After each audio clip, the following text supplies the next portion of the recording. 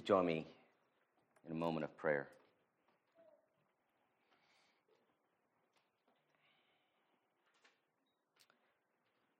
Gracious Heavenly Father, Lord, we pray that as we continue to walk through this so important, so valuable, so applicable chapter in this book, and as we continue to walk through this book, where the Apostle Paul continues to drive home the theme and the message of unity within the church and how that is to be maintained, and why that is so important for having a healthy body of believers and for bringing the most glory to Christ, who is the head and Savior of the church. Father, we pray that you would enable us to humble ourselves before your word.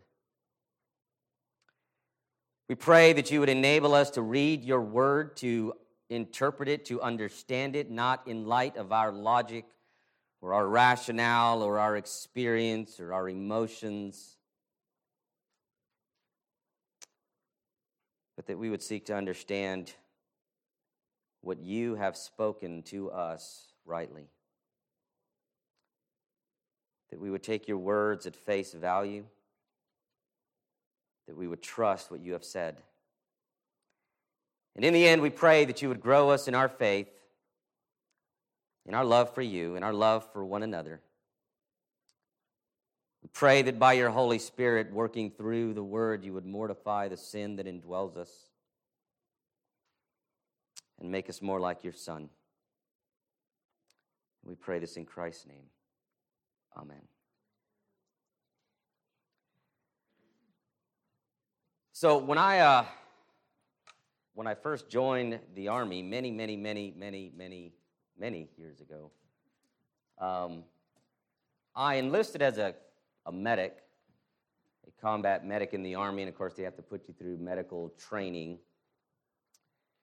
And while I was going through that training, one of the courses we had to take that had a radical impact on my life, not just my job in the military, but a radical impact on my life, was a course that we had to take on the topic of infection control.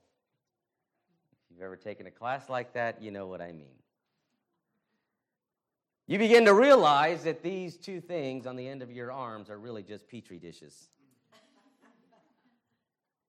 And you start to worry about using them or putting them close to your face.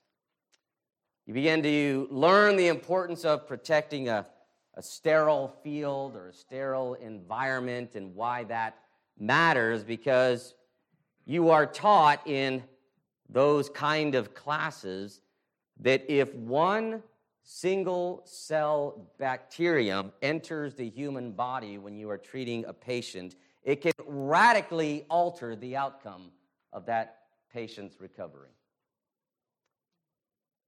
Because bacterium spread. They multiply. They have babies, and they infect the entire human body. And all it takes is one. Just one microscopic single-cell bacterium that is harmful to the human body to enter that patient that you're treating or yourself, and suddenly you find yourself more sick than you've ever been, and you cannot figure out why. This is what unchecked sinful behavior does within the body of believers, the local church. The trouble is that in this age, the age in which we live of tolerance, right? That's the going ideology. Tolerance. Don't judge. Let people live the way they want. Let people be happy. If it makes them happy, how bad can it really be? And so the trouble is, in this age of tolerance in which we live, attempting to correct anyone for any reason is simply viewed as arrogance and dangerous. Right? It's the problem we're seeing in politics. Is that the whole idea of civil disagreement is dead. Because if you disagree with what I'm saying, then you are clearly an intolerant person. You're a danger to democracy, right? That's the latest catchphrase that everybody's using. If you don't agree with my political position, you're a danger to democracy. Because only those who advocate for tolerance can be arrogant and violent toward those who are intolerant. Because those who are tolerant should not tolerate intolerance. What I just said makes sense to somebody, but it doesn't make any sense to me. But that's the world in which we live. The point is that passages like Matthew 18 that we've looked at from time to time, Matthew 18 verses 15 to 20. As we continue to walk through 1 Corinthians chapter 5, these passages can be incredibly difficult with people today. These passages can be incredibly difficult with Christians within the church because they have been so infected by the culture that they think these passages are just passé. We live in a day where many think that what someone does, what anyone does with himself, with his own body, with his own time, with his own life, is his business. It's nobody else's. That idea has crept into the church. What a believer does within the church with his own time, his own life, his own body, what he or she believes in their own mind, that's nobody else's business, according to many churches today. Well, Paul is going to tell us that this morning that that's wrong. That is a completely wrong way of thinking about Christianity and the church.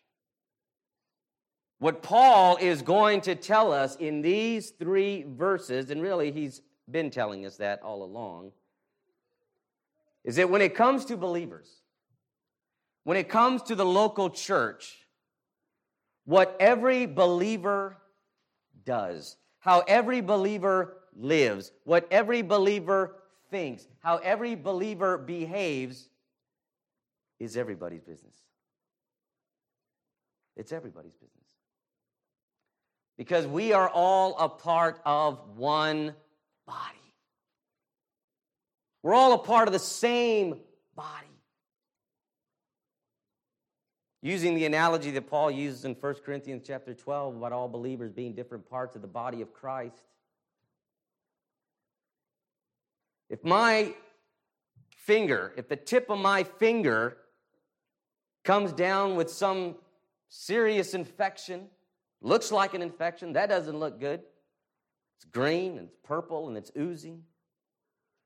Looks like it's spreading. Should my foot be concerned about that? It's just a foot. Got nothing to do with the hand. They're the farthest apart than they could be from each other. But if that infection goes unchecked, the foot is going to die, right? The entire body is going to be damaged, and the foot will be harmed by what seems so distant from it and so irrelevant and none of my business.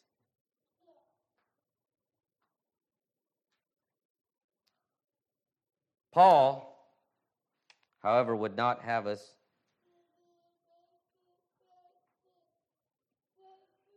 Paul, in this illustration, however, is not familiar with the concept of infection control, right? That That science had not developed quite yet, but he is familiar with leaven and how it works. And it's much the same. So Paul is going to use what he knows his readers are familiar with to argue the same point. I used infection control because most people today aren't that familiar with leaven, right? Who bakes nowadays? Some people do. But we all understand the idea of how infection spreads, right? Particularly in the age of COVID, everybody understands more about infection control than we ever wanted to understand, right? So Paul's going to use the idea of leaven, and he's going to really drive home 3 points in these 3 verses. Number 1, he's going to warn them of the danger of tolerance.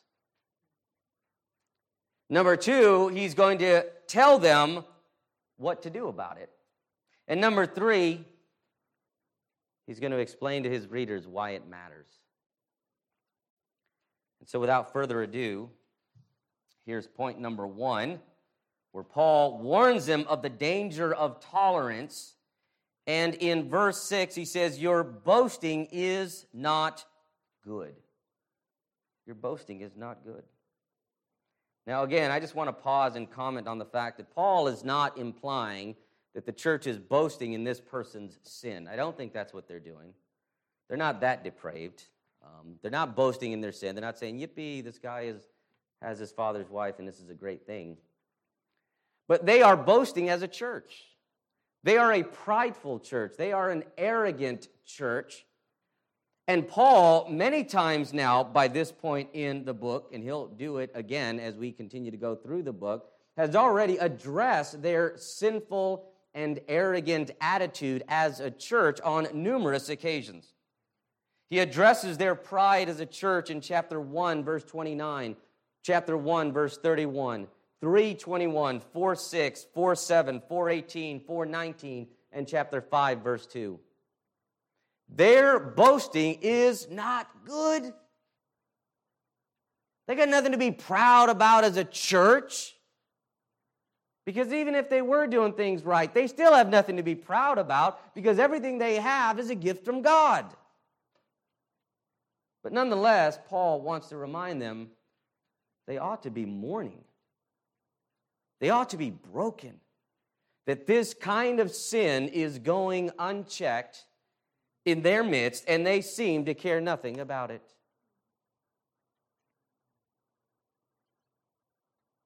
So Paul says, your boasting is not good. Why does he say that? Verse 6.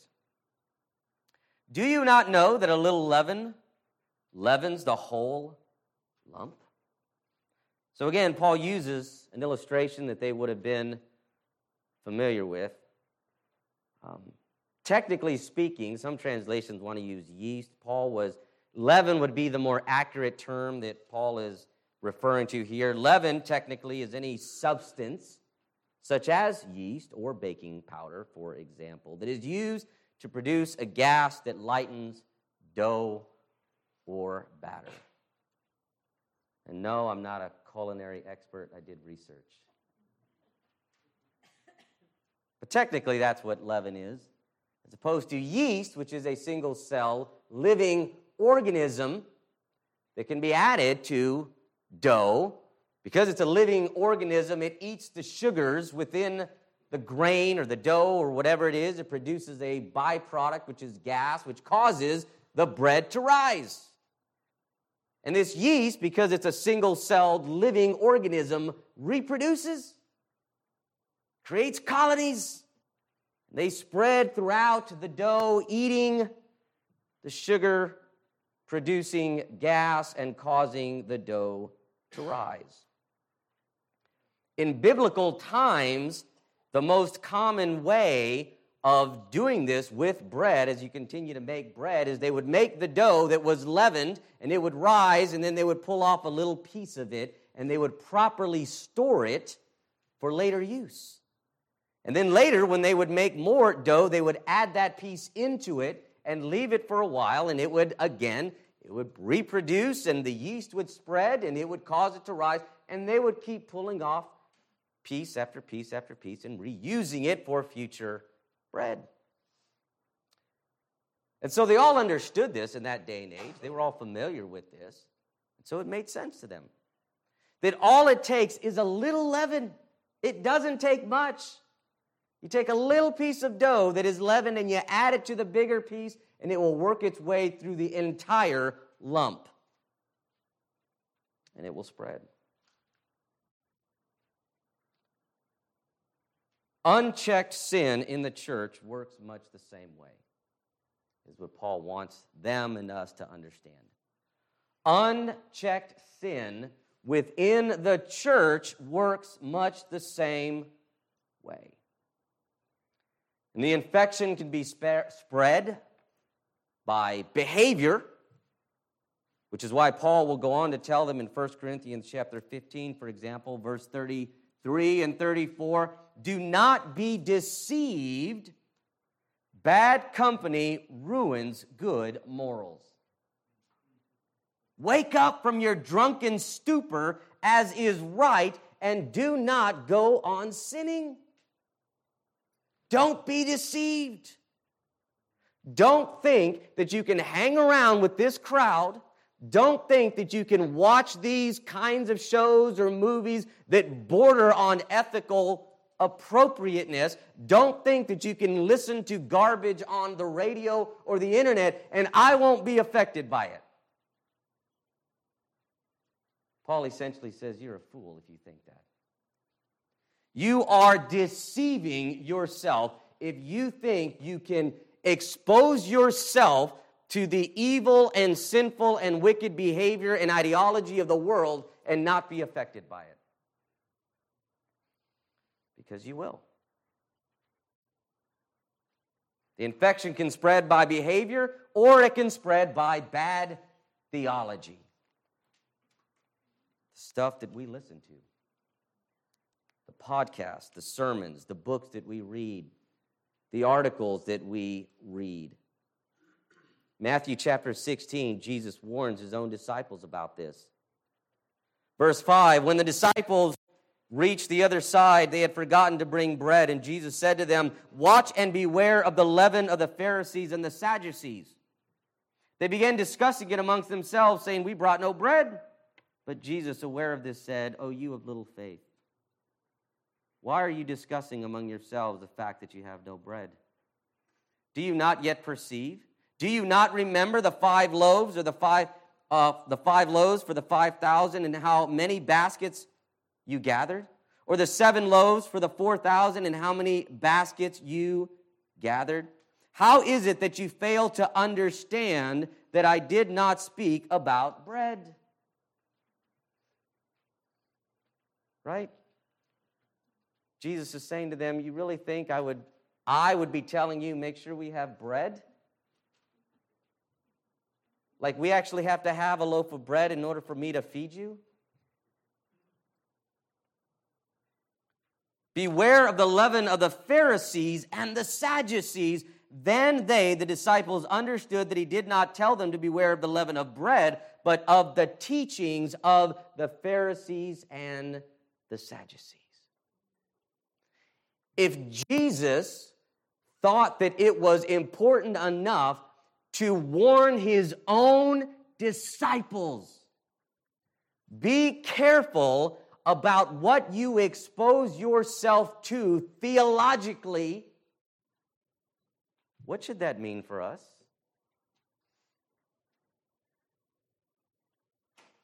Yet so often, we expose ourselves to bad theology.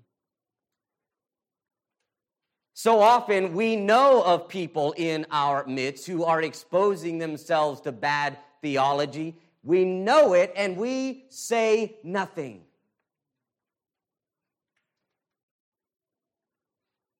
We pray for them. We try to encourage them to, well, just be careful about listening to that person. When we should be saying, you need to stop listening to that person. And if you don't, I'm going to tell somebody who will convince you that you need to stop listening to that person. Not because I'm arrogant, but because I care about the body and I care about myself. I may be the pinky toe on the foot and you may be the thumb, but what you do is going to impact me eventually. Because we're all a part of one body.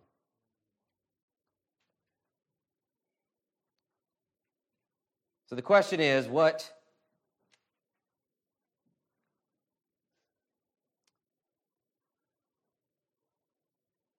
Jesus says in Matthew 5:29-30 certainly applies to the church.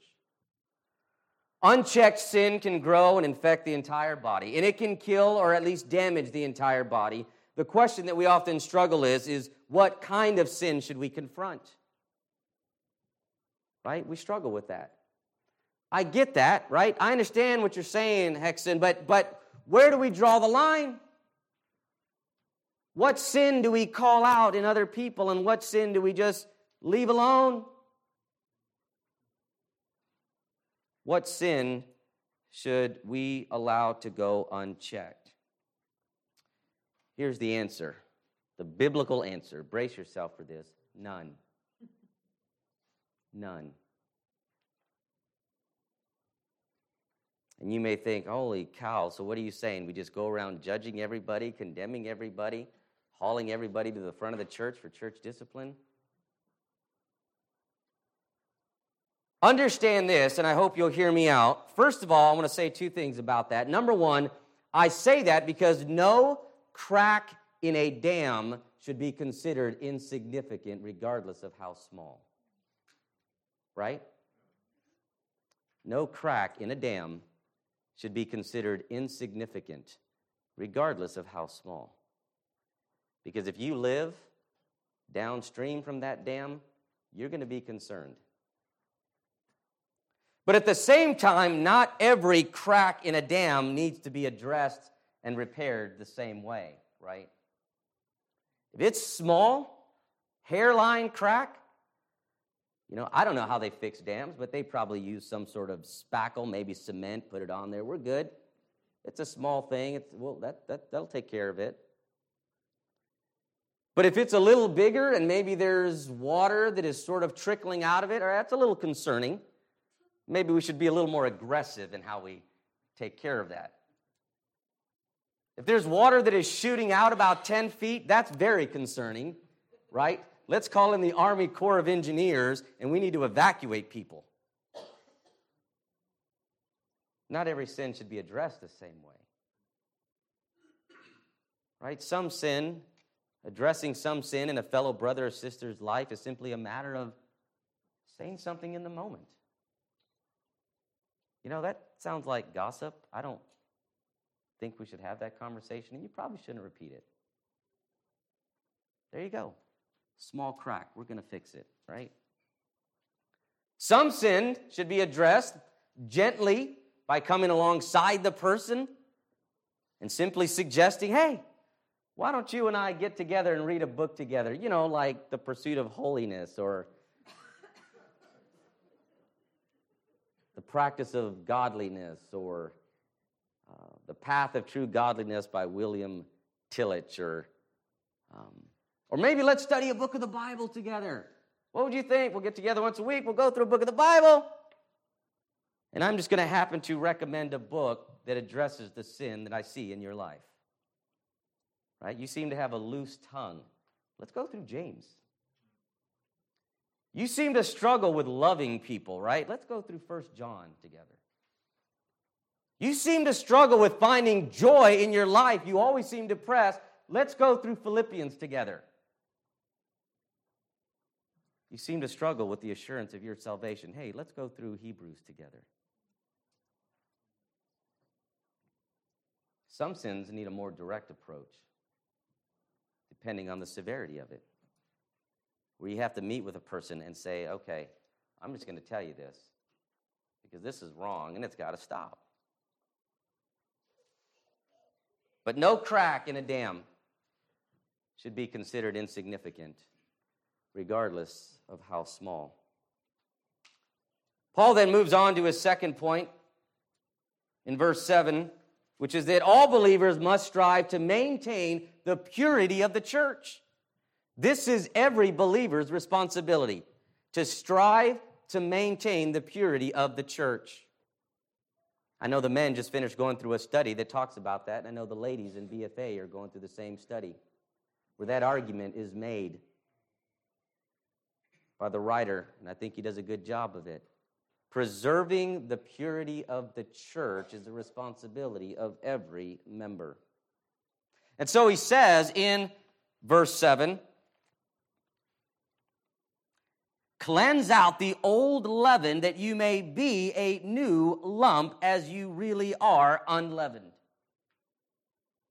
For Christ, our Passover lamb, has been sacrificed. Let us therefore celebrate the festival not with the old leaven, the leaven of malice and evil, but with the unleavened bread of sincerity and truth. In these verses, it is clear that what Paul has in mind is the Passover feast and the Old Testament feast of unleavened bread, which immediately followed the Passover feast. The Passover was one day. It was celebrated on the 14th day of the first month of the Hebrew calendar, which is around April time frame. The month of Nisan in Hebrew. The 14th day is the Passover, and then the following 7 days immediately after the Passover was the Feast of Unleavened Bread, where they would eat nothing with leaven. There was no leaven in their home prior to the Passover. So often, or not often, all the time, prior to the Passover in the Old Testament, and even today, the Jews would spend at least a week prior to Passover cleansing all of the leaven out of their home. Get rid of all of it. I watched a documentary recently on Orthodox Jews. It was quite fascinating. And prior to Passover, many of them will hire professional cleaning crews to come into their home. And they vacuum every nook and cranny around the house, and they vacuum all of the outlets and the plugs and make sure there is no leaven in the house before Passover. Now, sadly, much of what they do is driven by the idea of works. They think in their keeping of the law, they are earning eternal life and favor with God, which is really sad to see how hard they work to try to get to heaven.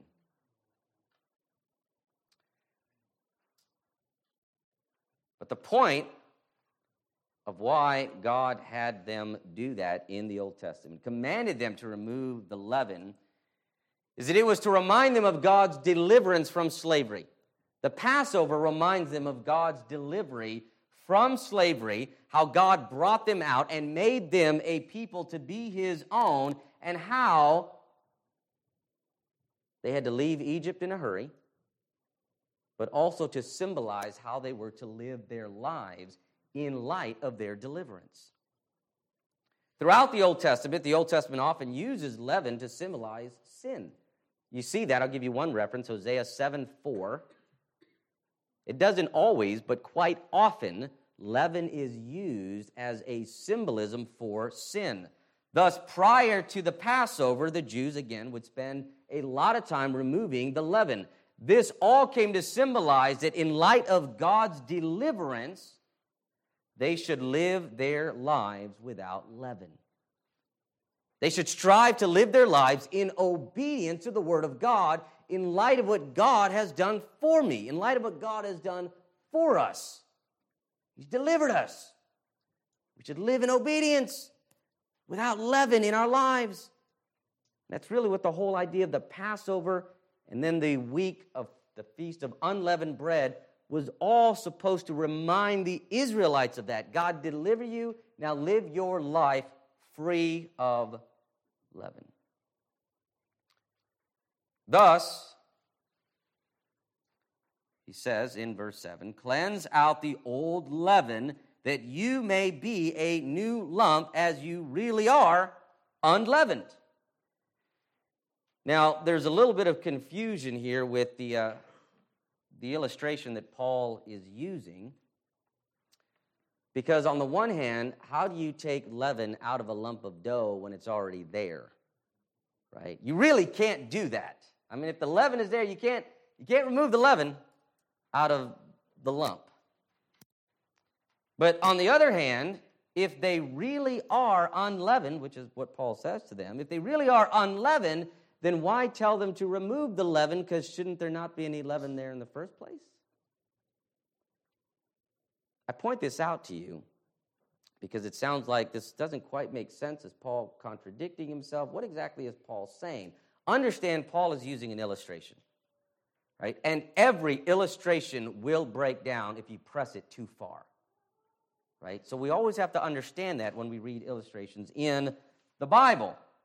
Essentially, what Paul is doing by using this illustration is he is giving them an imperative based on an indicative. Let me explain what that means. An indicative phrase in the Bible, a sentence or a phrase that is an indicative phrase, is a phrase that states what is. It's a state of being. It's a reality. This is what is. An imperative is any phrase or sentence in the Bible that gives a command. This is what you should do. This is what God commands, or this is what you should not do. So an indicative is a state of being, and an imperative is what you ought to do or what you ought not to do. So in this verse, Paul offers to the church an indicative. And the indicative is this: God's church is unleavened, holy and forgiven. Cleanse out the old leaven that you may be a new lump, as you really are unleavened. Paul wants them to understand that if you're a believer, if you're a true church, then you are free of sin because you have been forgiven. You are holy. You are redeemed. You are sanctified, justified in the eyes of God. Thus, based on the indicative, Paul issues the imperative. The church must cleanse out any leaven in her midst. Because you are holy, because the church of God is holy, we cannot tolerate leaven. We should not tolerate leaven within our midst. In other words, Paul wants them to carry out the imperative in light of the indicative. This is what you are. Therefore, this is how you should live. Cleanse out the old leaven from among you. Theologian Tom Schreiner, I thought, had a wonderful quote regarding this text that I thought I would just share with you, because I thought I can't say it any better, so I could either plagiarize or I could just share the quote with you. Here's what Tom Schreiner said, quote, "The indicative is the basis for the imperative. But the indicative certainly does not cancel out the need for the imperative. If the imperative is not carried out, it calls into question whether one has truly experienced the indicative. If the imperative is not carried out, if there is no desire to cleanse out the old leaven from our lives or from our church, then it calls into question, have we actually experienced the indicative? Are we truly saved? Are we a true church if we're not willing to carry out the imperative? And that's Paul's point. You really are unleavened. Therefore, cleanse out the old leaven in your midst. Paul then offers an explanation for his prior statement. The middle of verse 7 to verse 8. For, right? You always want to pick up on those little words that help us interpret correctly. For, so this is explanatory. He's explaining. He just made a statement, but now he's going to offer an explanation as to why I made that statement. Why did I just say what I said in the first half of verse 7? For, here's the reason, Christ, our Passover lamb, has been sacrificed. Let us therefore celebrate the festival, the feast of unleavened bread, not with the old leaven, the leaven of malice and evil, but with the unleavened bread of sincerity and truth. You see, Paul sees that the Old Testament Passover and the 7-day feast of unleavened bread is actually a picture of Christ and the church. That's what he sees. He sees that Old Testament celebration, the Passover on day 14, and then the next 7 days, the Feast of Unleavened Bread, is actually designed as a picture of Christ, what he would do for the church, and then therefore how the church is to live post-crucifixion and resurrection of Christ. See, the number 7 in the Bible is considered a perfect number. It is a perfect period of time. In the Old Testament, there was the blood of the Passover lamb, which protected God's people from his wrath, right? That's what happened in the original Passover. The lamb is sacrificed, the blood is put over the doorpost. It protects the people from the wrath of God and therefore delivers them from his punishment.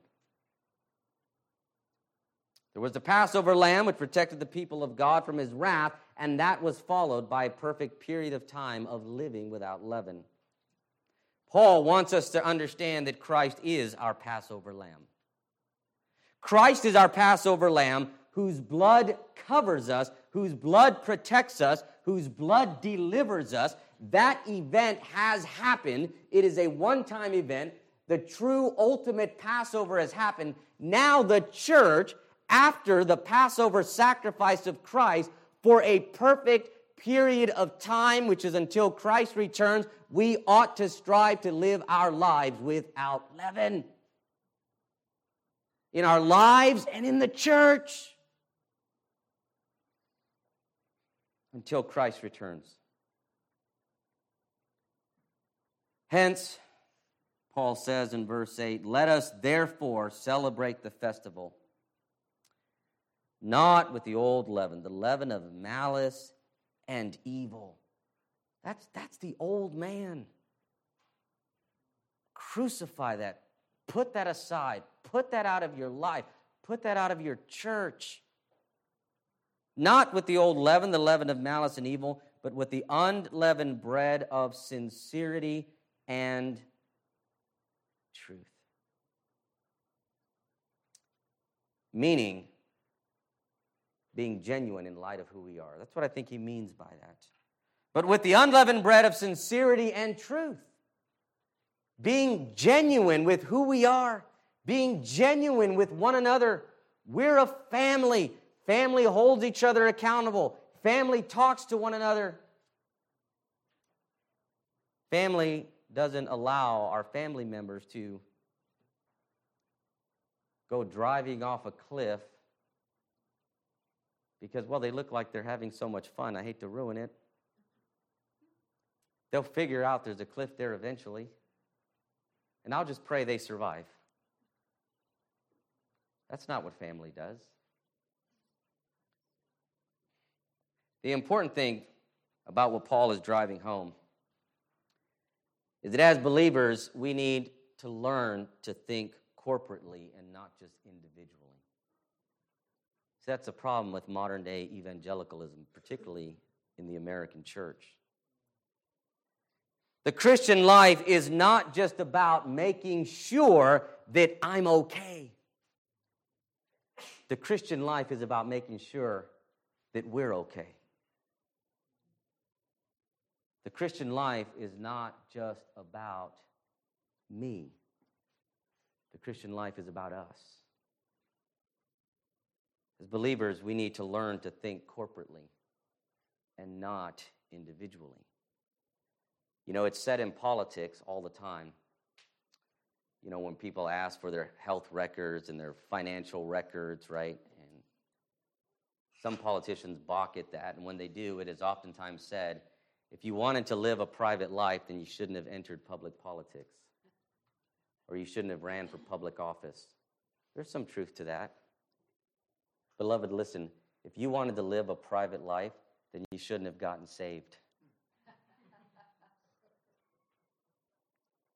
Because according to Paul, there's no privacy within the church. Everybody's business is all of our business because it affects all of us. These verses ultimately are not about the individual believer cleansing out leaven from his or her life. Though that is true, and there are many verses we can go to look for that, I want to be clear that contextually, these verses, this chapter, is not about individual believers cleansing out the sin in their life. It is about all of us cleansing out the leaven within our church. Because believers, all believers, every believer has a biblical responsibility to protect the unity and the purity of the church.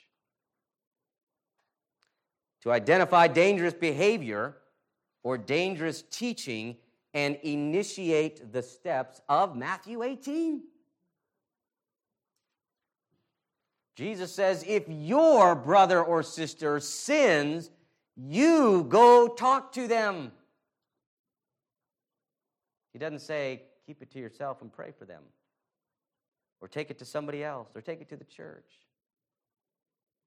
He says, if you love them, go talk to them. Within the church, when it comes to sin, we must be intolerant of tolerance. Because tolerance is dangerous. Now, I want to be clear because I'm going to say this again. That doesn't mean being harsh or cruel or unmerciful. Not every crack in the dam needs the same approach. Not every sin needs to be corrected in the same way. But nonetheless, as a church, we ought to strive for being intolerant of tolerance because it's dangerous. Let's pray. Our gracious God, Heavenly Father,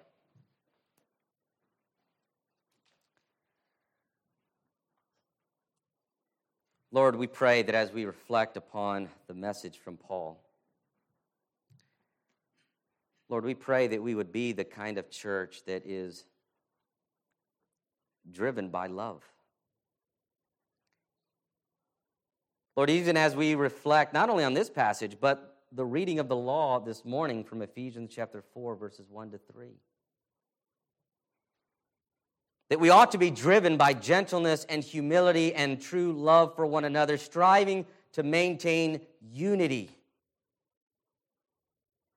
Overlooking sin does not bring about unity. And so, Father, I pray that you would make us a church that truly loves you with all of our heart, mind, and soul. And because we love you with all of our heart, mind, and soul, we will genuinely love each other. And because we genuinely love each other, it will grieve us to see sin not only in our own lives, but in the lives of those around us. And so I pray, Lord God, that you would make us into a church that truly, greatly brings you glory and honor and praise. In Christ's name.